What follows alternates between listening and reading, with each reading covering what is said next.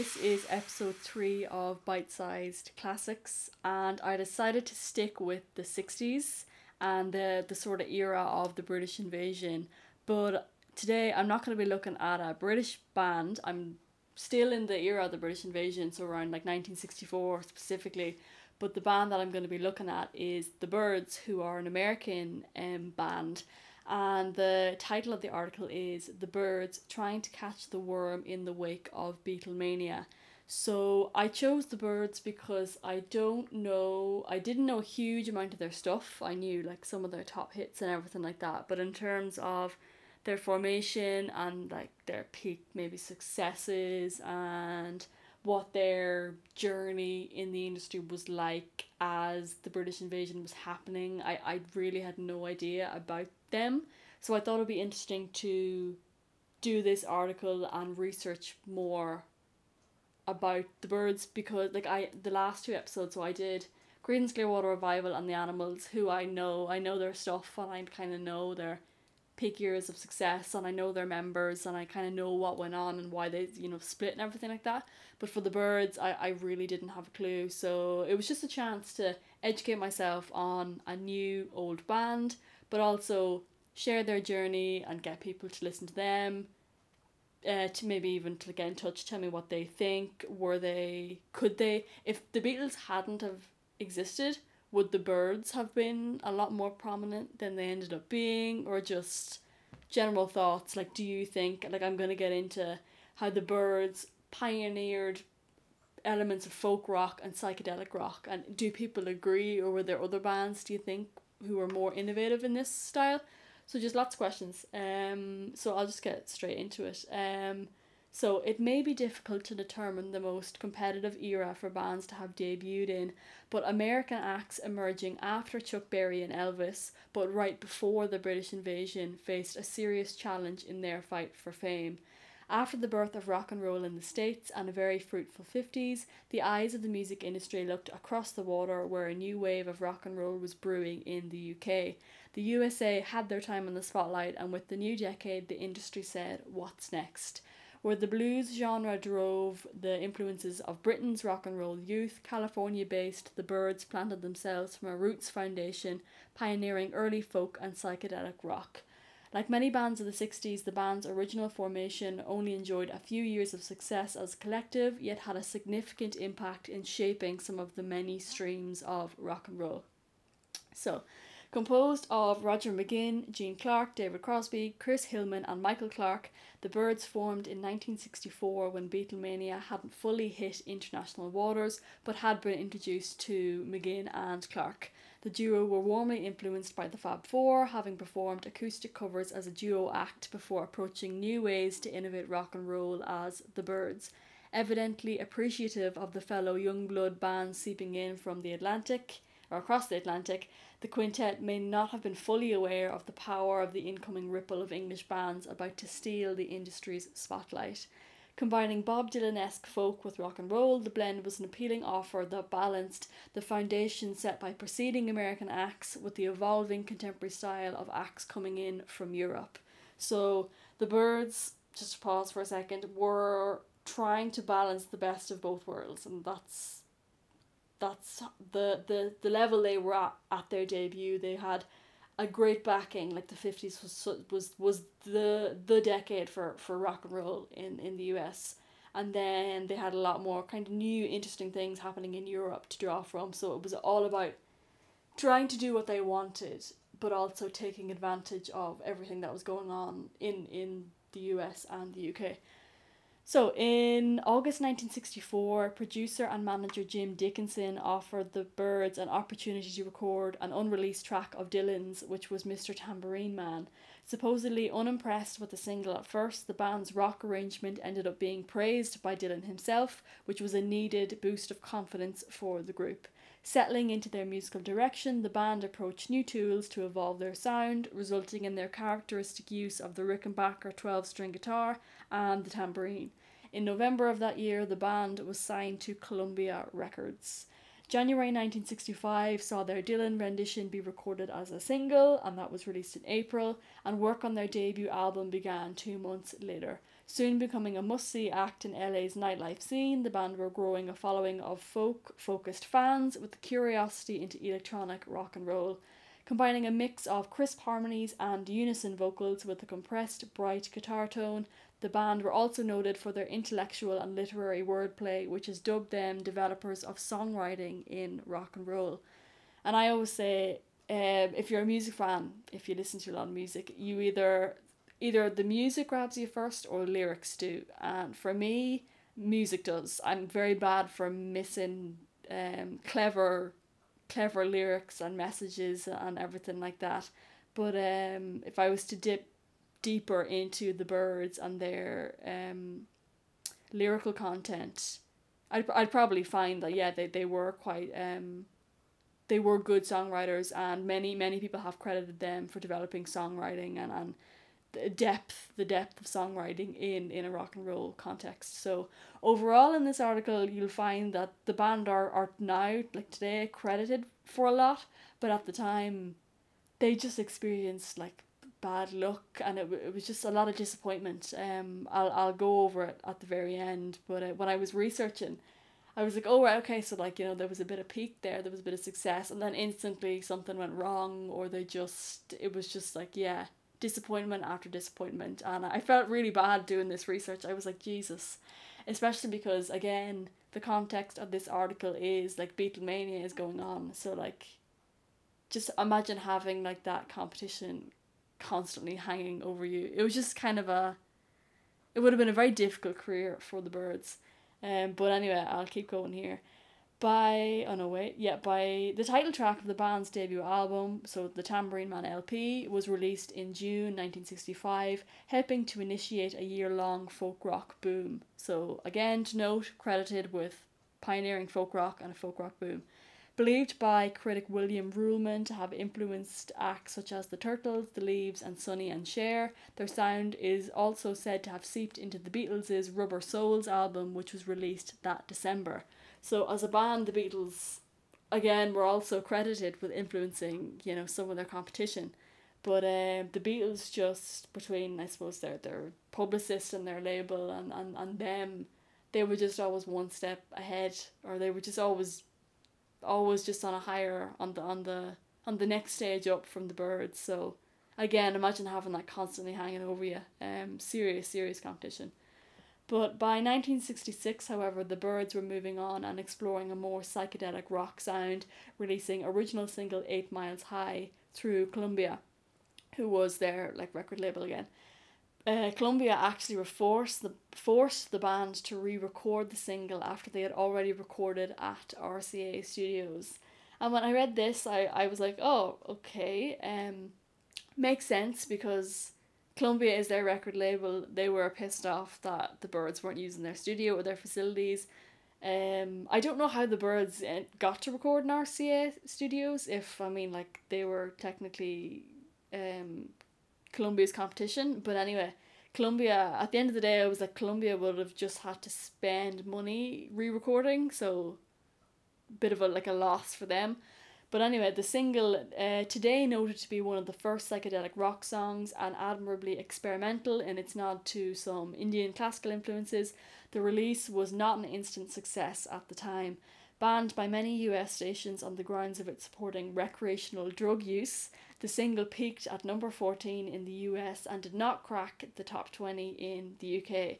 So again, just to emphasise like more bad luck, that they wrote an original single, psychedelic rock, something new, something fresh, something innovative, and then they had to re-record it. And I'd say if you have to re-record something at a whole other studio and everything, you lose momentum. Like, it's probably not the same as when you get that really great recording or like elements of a recording somewhere and you're like, that's it, like that's the take.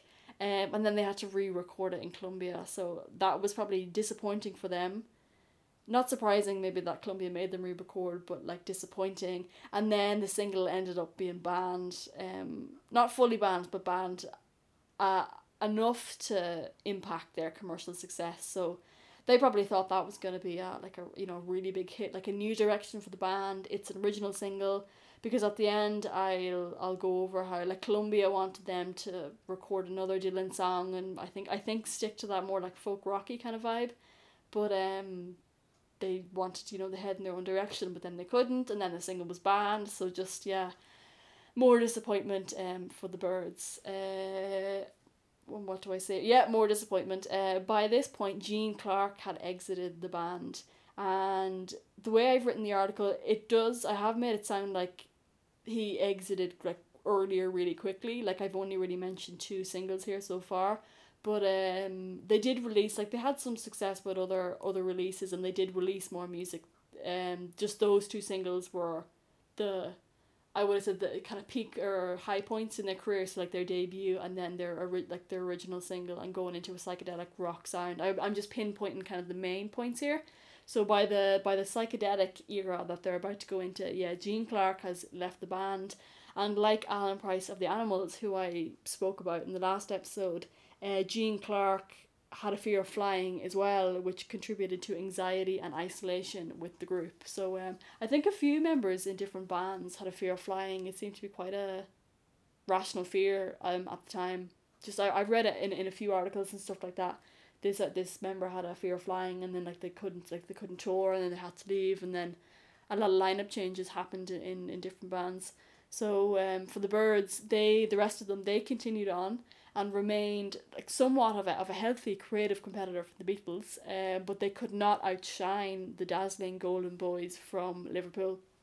The the high profile departure of Clark was a big loss for the Byrds, though they continued to release albums until disputes resulted in more lineup changes. So kind of like with the Animals, it was just like one leaves, then another leaves, and then there's disputes, and then they get more people, and then there's disputes, and there's just loads of lineup changes.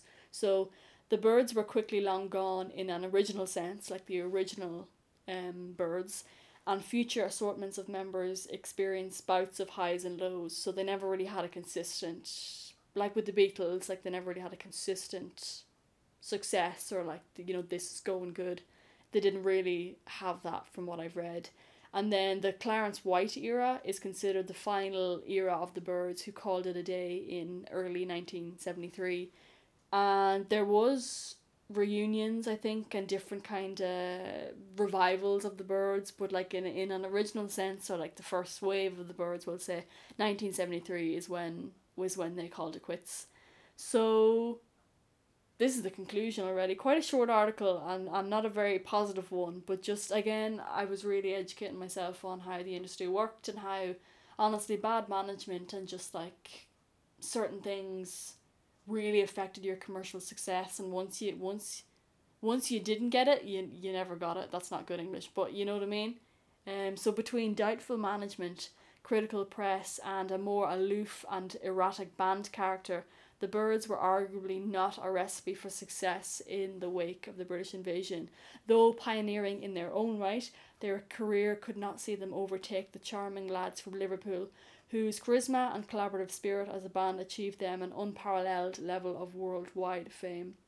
However, as we've had now almost 60 years to digest the British invasion, the wider music world can appreciate how both bands played off of each other's musical trademarks, with the two acts historically presented as integral parts of the music industry's changing landscape.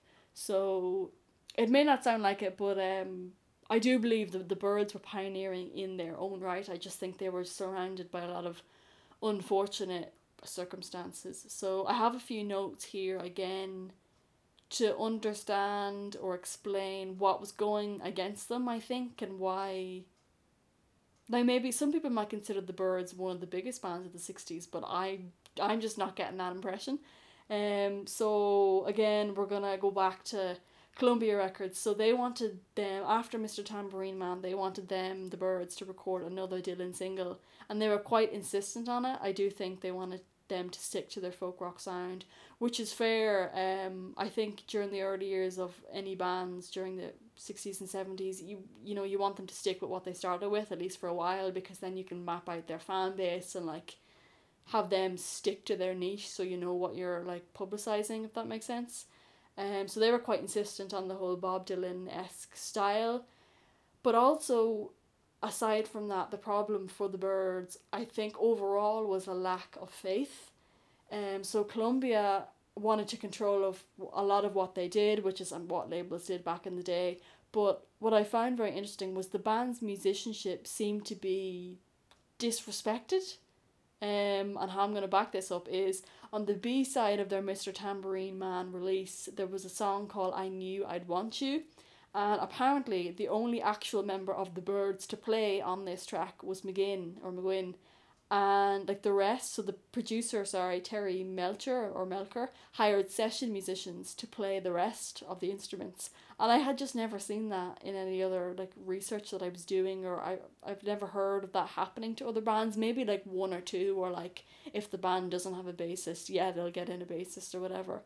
But or if like a band member just like does never show up, they just get someone else in or whatever.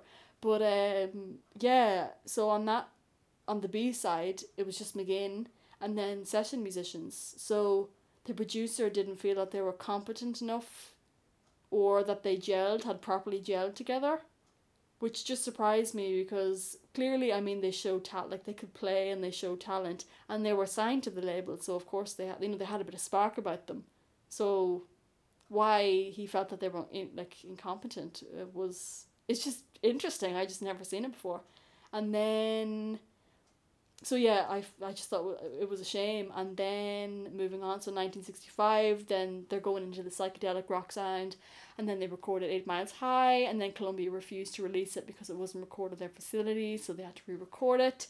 So more disappointment, and then that single ended up being banned, and then yeah, just bad luck and unfortunate circumstances. And Columbia, I don't know, I wouldn't have said they had the best relationship with Columbia, but also not in a musical sense, more of like image sense. The Byrds didn't have the good boy image that I think the Beatles had, and like I think the music industry, like the British invasion, the music industry wanted that, like like the mop top suits, slick, charming, charismatic band. They wanted that image. That's what got the fans, and the Byrds didn't really have that. So I need to check how old maybe the Byrds were during their debut, because even if they were just a bit older, they might have just a bit more mellow, or like two different countries, you know what I mean, like they were just, every band has a different personality.